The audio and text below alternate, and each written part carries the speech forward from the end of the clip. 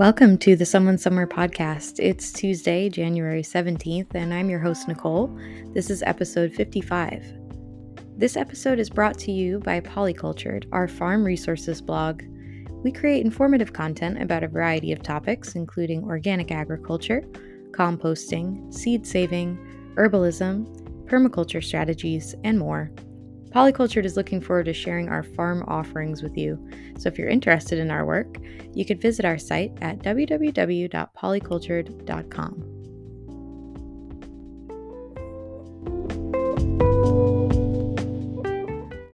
A food forest, sometimes known as a forest ecosystem or a forest garden, is a design plan for growing food that focuses on resilience, food security, and ecological harmony. This model for a sustainable permaculture system brings food right to your doorstep, saves water and nourishes the water table, protects against pathogens and pests, attracts pollinators and other animals without decimating your crops, and ensures the continued success of the forest for years to come.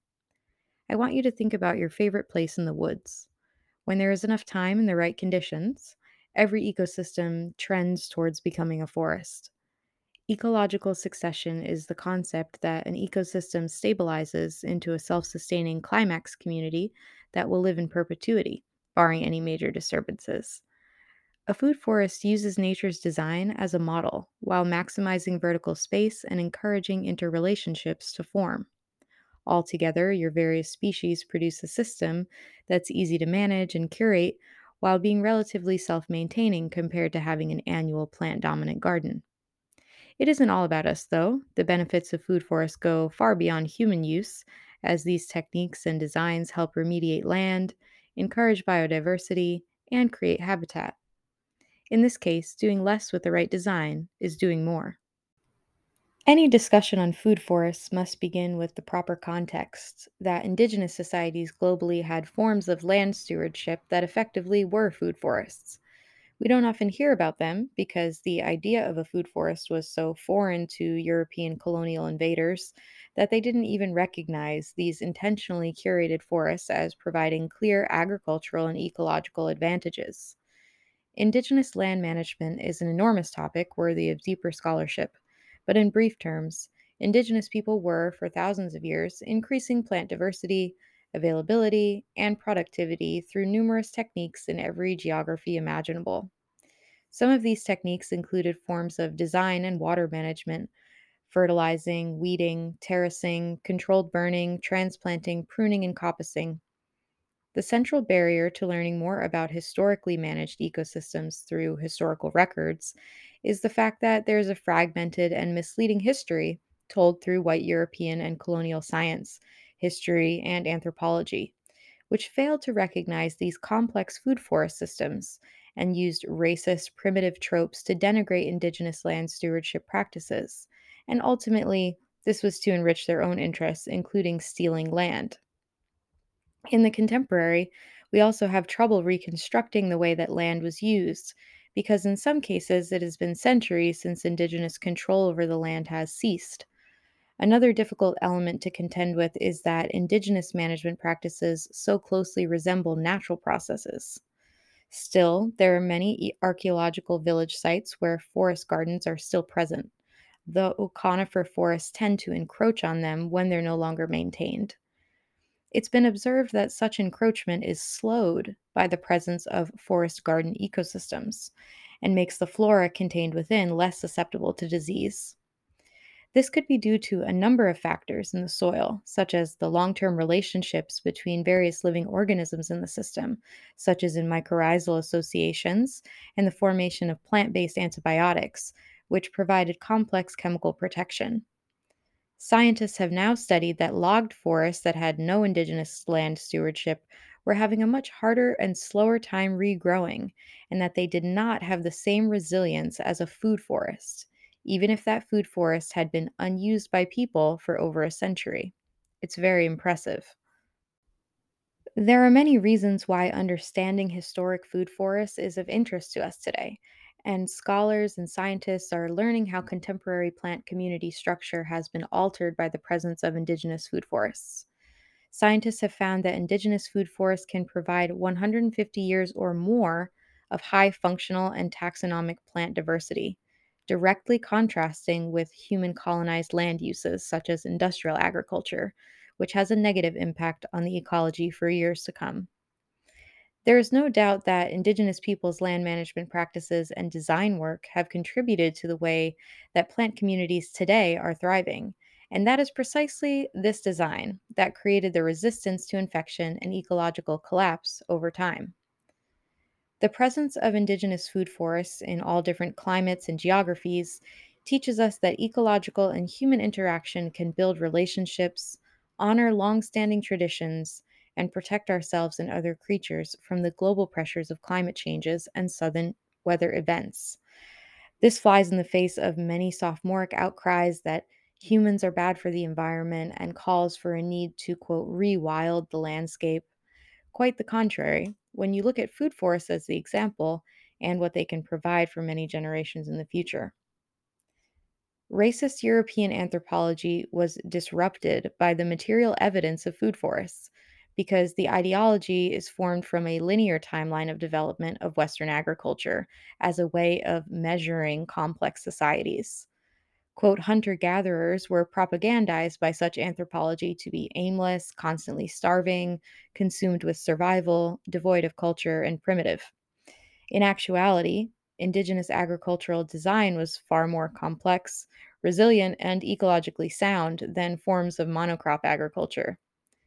Food forests make it obvious that not only did indigenous people have large populations, even as they hunted game, they didn't move far from their food source, and in fact, they planted trees that attracted the types of game they enjoyed hunting.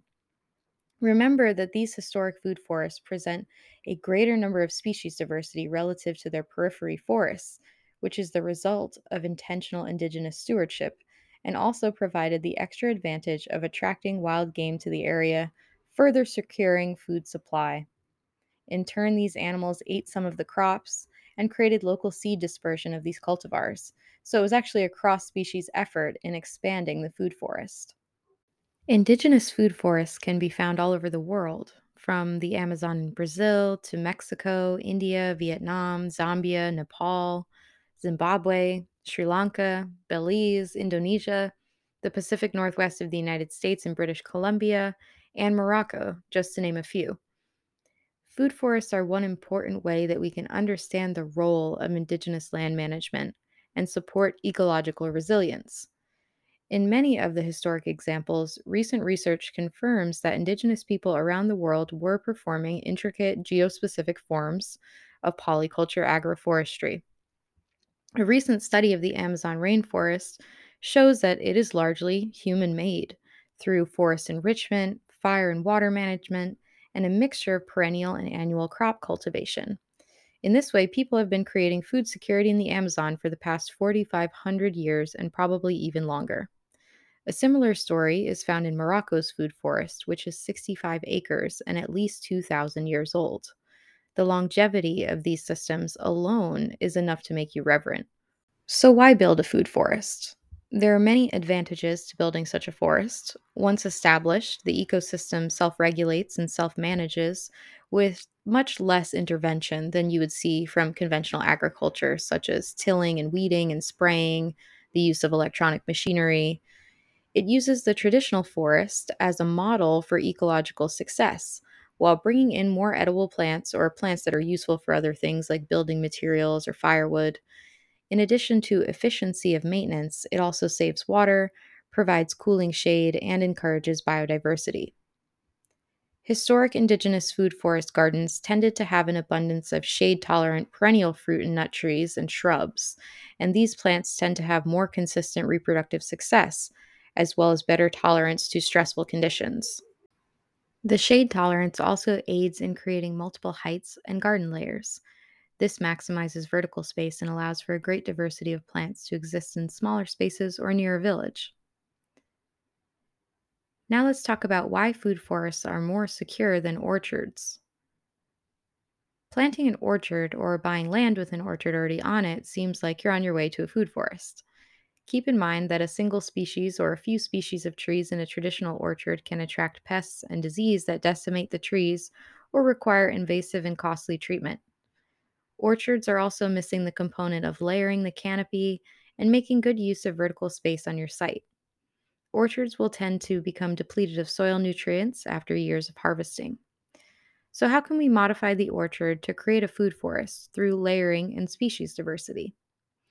The goal is to not only increase the orchard yield, but to also create value out of everything else in the integrated system and increase the long term stability of the system. By adding in perennial herbs, useful ground covers, shrubs, and flowers, you not only ensure the health of the orchard, but also build something entirely more food secure and unique. How much land is needed for a food forest? One beautiful thing about this design is that it can be scaled up or down to any amount of land or space. It's important to remember that as the food forest grows, so will you. And it's okay to start with manageable and attainable goals rather than being too ambitious in your original design. The design is likely to continue unfolding as you interact with it. More than thinking about the size of the land, observe the land you have access to and try to learn more about the climate, the soil, how water moves through the system, and how you intend to make the space more of a habitat. In general, to create a food forest that is focused on local sovereignty, aim for zero point 0.2 hectares or half an acre of land. This is more than enough space to incorporate all of the canopy layers with plenty of ground space for annuals and flowers. Remember that a site analysis is important because it gives you a better idea of what the land can handle in the first phase of your design. Once you get the system functioning, it'll be, a lot easier to integrate more of your ideas in the future as the foundational structure will be there to support your new plants to thrive. The most exciting part about all of this is that we have evidence that food forests are resilient and that they can last for decades or even centuries with or without our continued love and care. Learning from traditional forests. A traditional forest consists of several layers. In permaculture design, we use the traditional forest as a model for our interventions. You can learn more about this in episode 44, Permaculture Zones and how to use them. The layers are typically canopy, the tallest layer, the understory trees below that, then shrubs and herbs, and then the floor layer, which is comprised of mosses, grasses, leaf matter, topsoil containing worms and insects, mushrooms and mycelium, and a complex number of microbial communities below the surface. Here's how permaculture encourages food forests by design. In the construction of a food forest, you'll want to incorporate these vertical layering techniques to make the most of your space and to create the most resilient system. In a food forest, the tallest layer or canopy layer will likely be taller fruit and nut trees. Remember that some trees will need multiple trees of the same species nearby in order to be pollinated, so research on the specifics for your needs and your climate is really important. They'll also need to be spaced properly so they can get enough sunlight and grow into their mature form. The understory layer is made up of dwarf or smaller fruit trees, or perhaps younger trees that will eventually become a part of the canopy, which could take a decade or longer. The shrub layer is typically made up of berry bushes, and the herbaceous layer should mainly be perennial herbs that will take little maintenance, can be harvested liberally, and still return the following year. Your annual plants garden, whether that's in ground or in a raised bed where you plant new seeds or starter plants each year, can also be a part of the herbaceous layer. Edible ground covers can be explored, such as strawberries.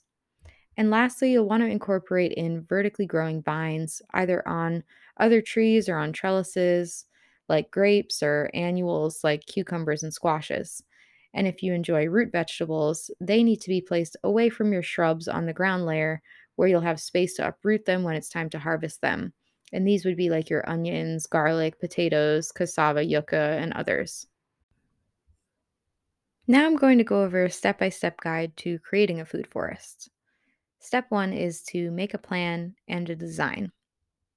Step one is to plan as much as you can before you start investing your time and money into creating.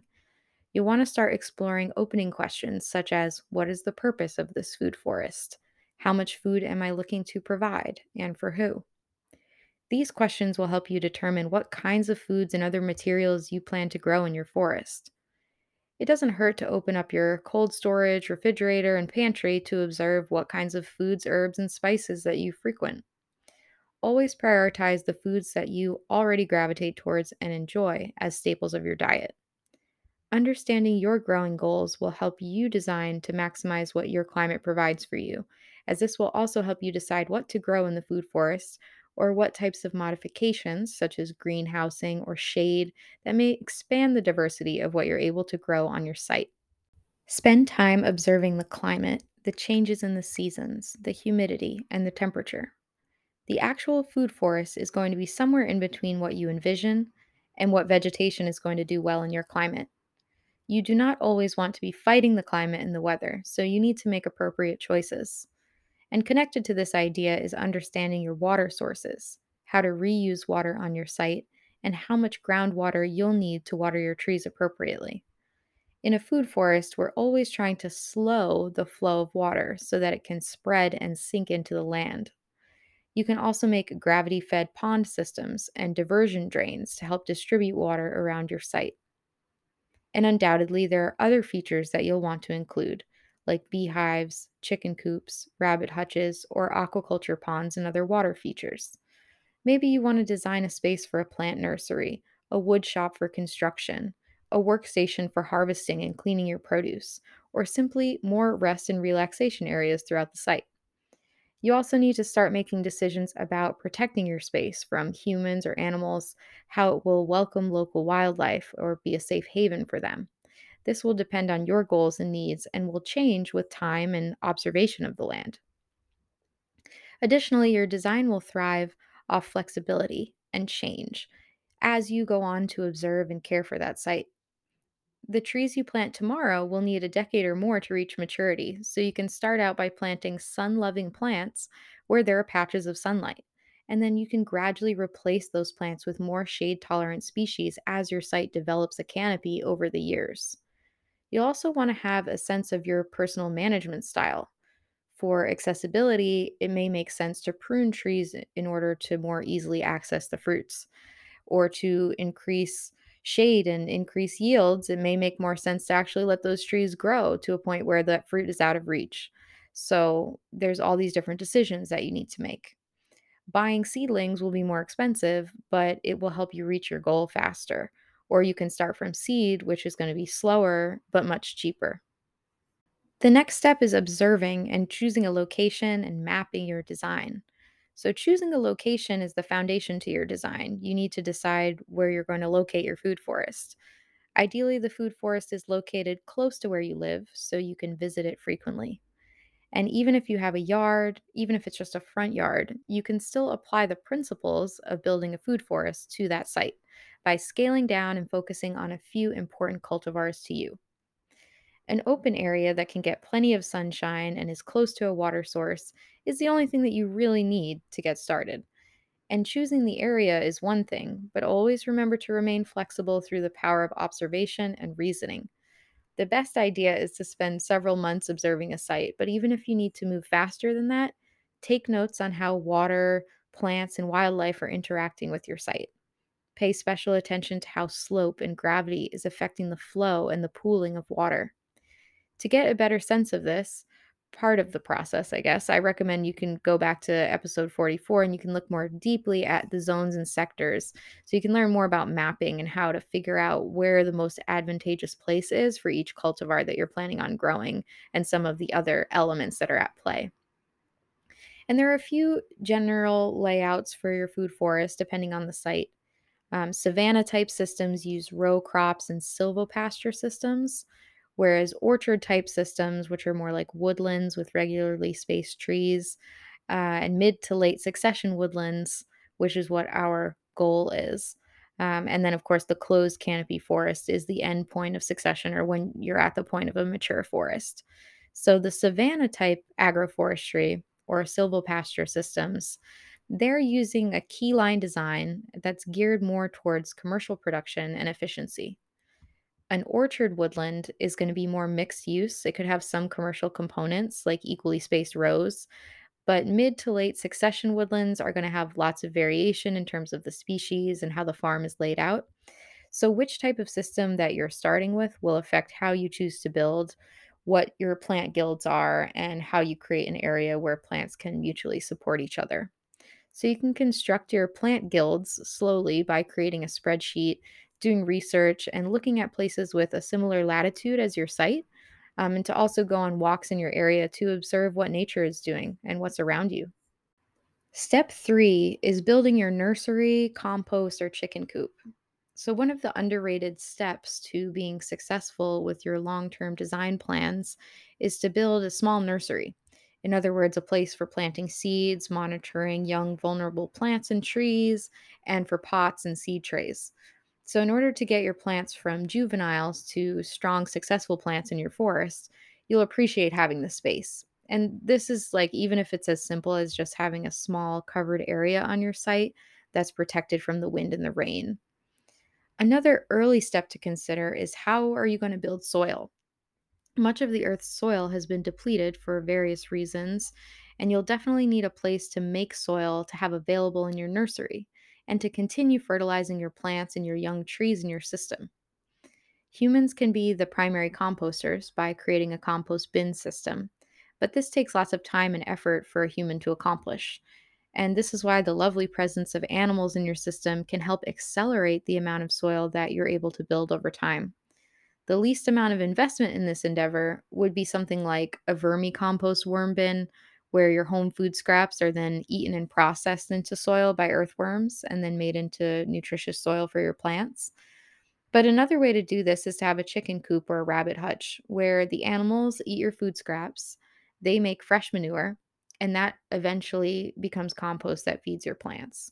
So instead of doing the heavy lifting of digging and composting, the animals actually perform this for you. And in addition, they make other useful outputs like eggs. So they can free range on your land after you finished harvesting and as you rotate crops. So they also provide pest control and scratching up the soil surface, keep turning over new soil. So in turn, you'll be responsible for a little bit more, such as the protection of your creatures and making sure they're healthy and that they're cared for. So it's all about where you want to put your energy and what types of outputs you want from your system. But animals are great when you're first getting started, actually. And when you're seeking lots of fresh and quick made compost, they can make your life a lot easier. Step four is preparing the soil. So, preparing the soil before planting is the single most important thing that you can do to ensure the success of the food forest. And this is why steps one through three are so important. And a lot of times when people talk about building food forests, they kind of skip over steps one, two, and three. So, the initial investment in the setup, in my opinion, will make it so much easier to implement your plan. And your young, vulnerable trees will be less susceptible to failing, and then the first fruits that you receive are going to be full of nutrition. So, all in all, it just makes sense to start from the beginning. And during your observation stage, this is when you would want to do a home soil test or even a lab soil test to figure out the components and the pH of your soil. Low pH is an issue because it stops important nutrients from becoming bioavailable to a plant. Remember that it's the microbes in the soil that are self regulating soil pH from place to place on your site and even around each root ball of each tree. So, by helping to change the microbial components, that's how you actually change the pH and you allow for the plant to gain access to the minerals that are already there. And if you have ample time to prepare your site, you may want to consider cover crops, which are sometimes called nitrogen fixing ground covers, such as lupins, yarrow, hairy vetch, mustard seed, legumes, red and white clovers, ryegrass, chicory, and buckwheat, which act as preparers of the soil, bringing out nutrition by adding nitrogen, pulling up soil minerals, and helping to stabilize erosion. And they also help increase phosphorus and potassium, which help the plant grow, they help the plant fruit, and also protect it from disease. So these crops will eventually be replaced with the productive cultivars that you want to grow in your forest. So, depending on how long you want to wait, small shrubs may be considered at this stage too that will help fruit trees get established before being removed later on. So, you can also consider At this time, the sheet mulch method, where you begin preparing your site by covering it with cardboard, then manure and grass clippings and wood chips, and eventually you even can cover them with a row cover or a tarp, and you allow them to decompose over time. And this is going to suppress any weeds that were on the site and also encourages microbes and worms to come to the area, which improves the soil quality before doing any planting. The larger the area, the more difficult it's going to be to implement a sheet mulch method, in which case cover crops make more sense if you have acres and acres of land. But you can also amend the soil with nutrients that are depleted after doing a soil test or by integrating biochar or compost or regular compost tea and worm castings to your site. So if you're starting with a barren site, anywhere you see soil exposed, that's where you want to cover those areas in some way, shape, or form. Anywhere you see barren ground. Coverage from the elements alone can make the soil more hospitable for plants. If you're retrofitting from an existing site, you want to work with the landscape, use what's around you to prepare the soil. And the thing about building soil is that once you start, it never really stops. So the process is going to be different for everyone, but make sure to always keep it in the forefront of your mind that, you may be planting a tree, but you want to give it the best soil home possible in order to ensure its long-term success. And it's useful to know the basics of what each tree in your system is going to prefer in terms of soil. So, citrus needs organic matter and mulch to keep their roots constantly wet, which is why they're going to struggle in sandy soil. And certain trees, like avocado, can't handle wet winter soil. So, poorly drained clay loam would need to be significantly altered in order to support an avocado tree properly. So you can find information about the appropriate rootstock for your soil before cultivating or purchasing a tree. And knowing the basics of your site, which may have several different types of soil on one site, is important to choosing the right plants, especially in the beginning.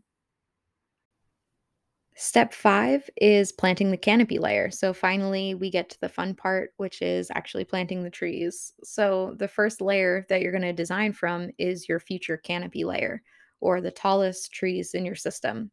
And this is going to be the taller fruit and nut trees like chestnuts, walnuts, and pecans, or oak and pine for timber. You'll want to refer to your map of zones and sectors to understand which trees are going to go where and what other considerations that those trees need, like adequate spacing, receiving enough sunlight during the changing seasons, and whether you need multiples of each type of that tree for pollination. Remember that they are fragile in their earliest stages, so you'll want to prepare the soil and the surrounding area with other plants to strengthen them. During the winter, you may want to acquire the bare root form of the plant, which is without soil or a pot, and that root is ready for planting in the spring. Now, trees should be planted in early spring when they're still dormant, but the soil is soft and workable. You don't need to plant a huge hole. It should be just deep enough to fit the size of the roots. And at this time, you can choose to colonize those roots of the trees with mycorrhiza fungi by dusting the spore powder over the roots, and this will decrease transplant stress. Also, pay close attention to the slope of the land where you're planting. Water will always run from a high place to a low place. So, building a small berm, like a wall with existing soil on the bottom slope of where you're placing your tree in the ground, will help retain water as the tree is getting its roots established. After the tree is in place, replace the soil that you moved back over the root ball, cover with compost, and then top it with wood chips. Press down gently on the soil surface, which is going to stimulate capillary action and water thoroughly. This step is very important because you don't want there to be pockets of air in the soil when you first plant that tree. The roots should make direct contact with the soil in order to start the process of sucking up the water and nutrients.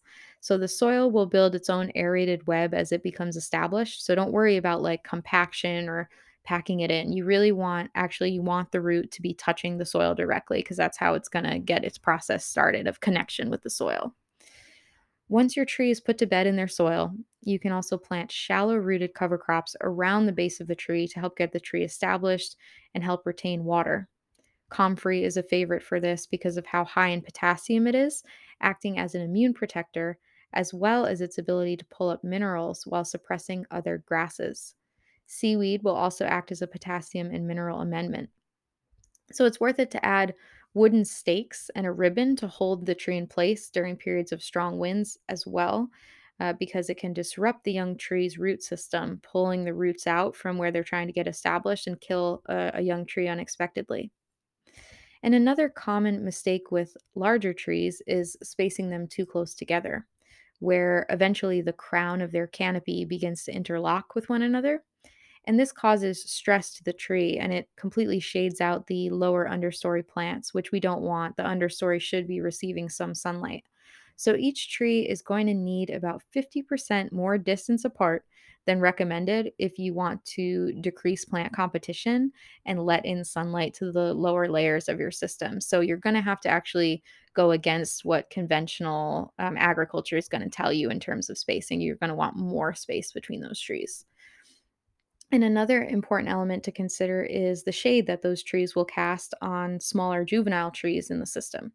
So, if you're in the northern hemisphere, the tallest canopy plants should be planted on the northern side of your site, with the progressively smaller plants going towards the southern end. And the taller plants will cast their shade off the site, allowing the smaller trees to get more sun. And so, the opposite would be true if you are in the southern hemisphere. Step 6 is planting the understory and shrub layers. You may have a site small enough where you skip the canopy layer. And if you planted a canopy layer, you can wait just a short time after planting that canopy layer and begin planting your understory and shrub layers. And these are going to be made up of bushes and dwarf trees. Understory plants include most fruit trees like apple, apricot, cherry, stone fruits, pears, citrus, persimmon, pawpaw, black mulberry, and the shrub layer can consist of raspberries, blackberries, blueberries, currants, gooseberries, serviceberries, huckleberries, sea buckthorn, lovage, honeyberries, sea berries, elderberries, goji, witch hazel, hawthorn, and many others. There's so many berries. They do well on perimeters and in the gaps between the upper canopy where sunlight is still going to be able to reach them. And these plants can have thorns and will need conscious management to keep them in place where you design them to be because they tend to have underground runner shoots that will spring up in other places. And they can be planted in late spring or early fall. And if you choose to plant the canopy and understory in the same season, consider being diligent about adding compost and compost tea to your site regularly, as at the beginning they'll be competing for nutrients on the same soil layer level, and also competing for water until the taller trees go down and create deeper roots. Next is the seventh step, which is planting the herbaceous layers. So the next layer down is the perennial herb layer, and this is going to depend on what space you've got available for this layer. Herbs are diverse and they run the gamut of full sunshine to full shade. And there are culinary herbs and spices, there's medicinal herbs, topical herbs, and then there's herbs for symbolic, cultural, and ritual purposes. So the herbs that you choose to grow are like an intimate story about who you are and what you need around you to make you feel safe and supported. So just like the mycelium and trees begin to form bonds, your herbaceous layer may be some of the loudest plants talking to you in your garden. And honoring them is important. Perennial herbs are the best choice for your layer to get you started and get the system going, but there's plenty of annuals that will self seed in the same spot if you give them the right conditions. Rosemary, thyme, oregano, lemon balm, lavender, mint, walking onion, chives, and sage are typical perennials, but there are other perennial vegetables as well for this layer, like rhubarb or asparagus, tree collards, and even artichokes fall into this category.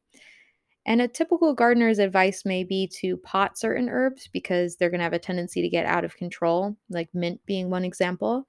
But in the food forest mindset, it's actually okay. You can plant mint near a drain pipe because maybe it likes the extra water.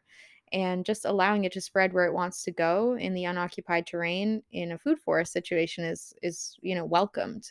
So in contrast, the desert herbs will enjoy the driest parts of your site, So you can use your senses and just try to understand, where does this herb want to be? Where is this herb from? What region is this herb from, and what does it enjoy? And then kind of place your herbs based on your knowledge of the herb. And so herbs should be planted typically in the late spring and after the last frost. Step 8 is planting ground covers, vining plants, and root crops. So that's the last level here, which is for ground covers. And there are so many ground covers to choose from. And some of my favorites are edibles like watercress, sorrel, nasturtiums, wintergreen, creeping rosemary, strawberries, lettuces, and spinach. Or you can go the route of root crops like sweet potatoes, mashua or yacon, which all have edible leaves. They're all root crops with edible leaves. So here's where you can also work in beans and peas because they enjoy some shade as well. And there are other root crops and squashes that don't have edible leaves but provide plenty of ground cover shade and produce lots of fruits. So, if you have vining plants planned in your system, you might want to consider fencing, trellises, or arbors to train them on. And vines would include species like kiwi or the Kolomitka kiwi, which is the most shade tolerant kiwi, the chayote, ground nuts, hops, passion fruit, or even loofahs. So plant your ground covers in late spring or periodically after the last frost has passed, and the same for your vining plants. Step 9 is applying mulch. Mulch is one of my favorite topics. Wood chips or mulch and ground covers serve the purpose of shading the soil, which retains moisture and prevents evaporation. They also keep the soil temperatures cool so that the roots can keep doing their jobs in hot weather. And ironically, they also insulate the roots to prevent freezing in super cold weather. So, mulch and ground covers decay and release more nutrients into the soil right in the area where your tree needs them at the root ball. So, mulch is just so important. And one of the parts that we already discussed earlier, which is that the soil should always be covered with something. But the other reason is because food forests really should contain fungal dominated soils over that of bacteria. Nitrogen fixing legumes have a stronger, happier relationship with mycorrhizal fungi. So, first, you want cover crops with something like red or crimson clover, and then spread woody mulch everywhere you can to help encourage mycorrhizal relationships to form. Conifer trees and black walnut trees both contain phytochemicals that hinder fruit tree growth. So you need to try to figure out the source of your wood chips. You want to get wood chips from healthy, chipped, deciduous trees. Pathogens can spread from dead tree wood through mulching. So you want to make sure that your mulch source or wood chip source, even if you just chip it yourself, is a good quality source. And step 10 is using available water resources wisely. Now, if you've been following my podcast for a while, you probably know that the core of any growing system is access to water. So I hope you've been thinking about water from the very start of making your design. But you can go back to episode 40, Intro to Water Harvesting, if you want to learn more. Now that you've built the skeleton of your food forest and it's starting to fill itself out, it's a good time to think about how to use your available water resources more effectively to minimize cost and to conserve water. Water systems may be centralized, like from a main source, or decentralized, such as having a water catchment system, maybe several small water catchments on different outbuildings or different parts of the farm. Think about the ways that you can reroute and reuse water, how you can create berms to slow the flow of water from a high place to a low place, and how you can retrofit your buildings to send gray water and even black water directly into your food forest system. So, handling water is not only about observation of the land you're working with, but to also juggle a lot of design elements and deal with a number of practical and sometimes even legal issues. Keep in mind that any roads or paths that you build will also act like a funnel for water, and use that to your advantage when designing your system. At this time, you may consider building or expanding some form of drip irrigation if it makes sense for your space. And remember that you want to minimize the amount of maintenance involved and maximize your productivity. So don't run your drip irrigation during a hot summer day. Instead, put it on a timer and run it in the cool evening. So, by thinking about how to keep water in your system, In its place of highest potential, that is the highest points on your site, you can improve the resilience of your food forest and will have to rely less on outside inputs during periods of drought. Now, I want to talk about how to use fungi to help with succession. Fungi strongly affect ecological succession. In this way, mushrooms are their own layer in the food forest. In building a food forest, it makes a lot of sense to have an ally that can positively impact so many different parts of your system. In addition to the mycelial layer performing important functions in nutrient and water transport, as well as protection against pathogens, fungi come in many nutritious edible varieties. Oysters, shiitake, and wine caps are favorites that can be easily integrated into your food forest plan and will return seasonally. And for the more advanced, morel, reishi, and lion's mane are other possibilities that you can build in and they're going to return year after year. And another technique that I wanted to mention that's super useful for food forests is chop and drop. So now that your system is vegetating and making above ground plant matter, chop and drop is one way to help you build soil quickly, keep the land always covered, and keep your food forest somewhat manicured. Leaves and stems can be chopped and literally dropped to the ground in order to create decomposing green mulch. This attracts earthworms, other insects, good bacteria, and fungi, which all contribute to building healthy and resilient soil. Chop and drop is mostly referring to green leaf matter, but if you have access to a wood chipper, you can take all of your hard prunings and wood and make chips to cover your land with or create deep bedding for your chickens. I, of course, wanted to cover the costs of starting a food forest because when I first started farming, I was doing it without any disposable funds and was using a lot of upcycled materials and growing in pots. So, ideally, we want to keep costs low at all times. And this is going to depend on a bunch of different factors like the size of your land and your land use goals. But realistically, it could be anywhere from $1,000 to $5,000, depending on how you want to acquire your trees and how much land prep is required to get the system to be functional.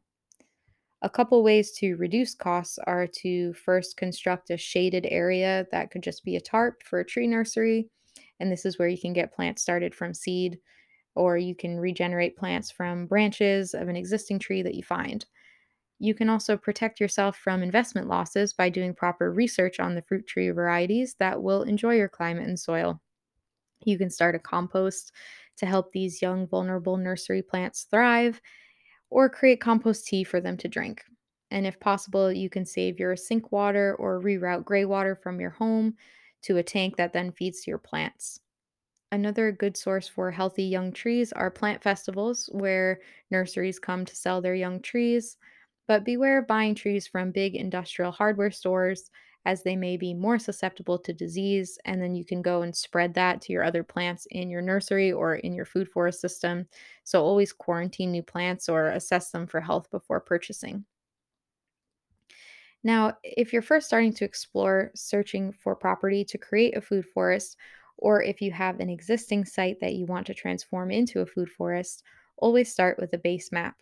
You can find a map by just using Google Earth and delineating the bounds of the property. And this is a sample checklist that I've created for you to begin observing your site. So, this is the Food Forest Site Survey Checklist.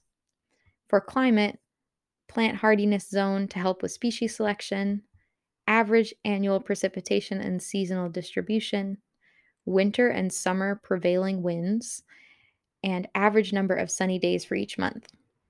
For land, topographic position, such as hilltops, mid slopes, and valleys, elevation, slope across your site, aspect or orientation of the slope. For water, water sources on site, wet spots or spots that gather water naturally on the land, drainage patterns, driest areas on the site. For infrastructure, where are the buildings located? Where are the roads and access points? Where are the fences located, if any? And other site specific structures like wells, power lines, underground pipes, and septic tanks. After you've filled out your checklist, use your base map and the principles of zones and sectors to start brainstorming your food forest. So, I really hope you enjoyed this episode on food forests. They're probably the most ancient form of farming on the planet and part of a tradition going back thousands of years in the human tradition. So they evoke a completely different emotional feeling than a garden as well, if you've ever experienced one. There's just something about being able to see the lushness, what's overgrown and intertwined elements, and the sounds of the birds and the insects. It really makes you feel like you've entered an oasis, like you're having an experience. And even if you yourself never make a food forest, maybe sometime in the future you'll sit in a food forest that someone in the past or present has made, and will be able to recognize the love and care that went into making it. And I also find the topic of food forests generally helpful for new gardeners who are learning about the power of observation, along with the importance of interrelationships. So these concepts are metaphors for more than just food production. They contain information about building community and building culture. And this is what makes them such a compelling form of design, as they can be used to build more intentional villages. And that's something that I think a lot of us are interested in. And just as our village is comprised of people who share our values, we want to take that same approach to being a steward of the land.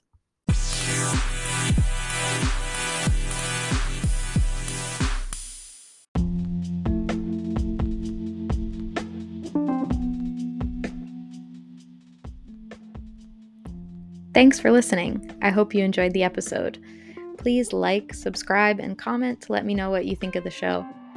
This episode is brought to you by Polycultured, our farm resources blog. We're bringing you info on backyard food production and sustainable living. If you enjoyed this content, please support us by going to www.patreon.com/polycultured. This concludes episode 55 of the Someone Somewhere podcast. Good night.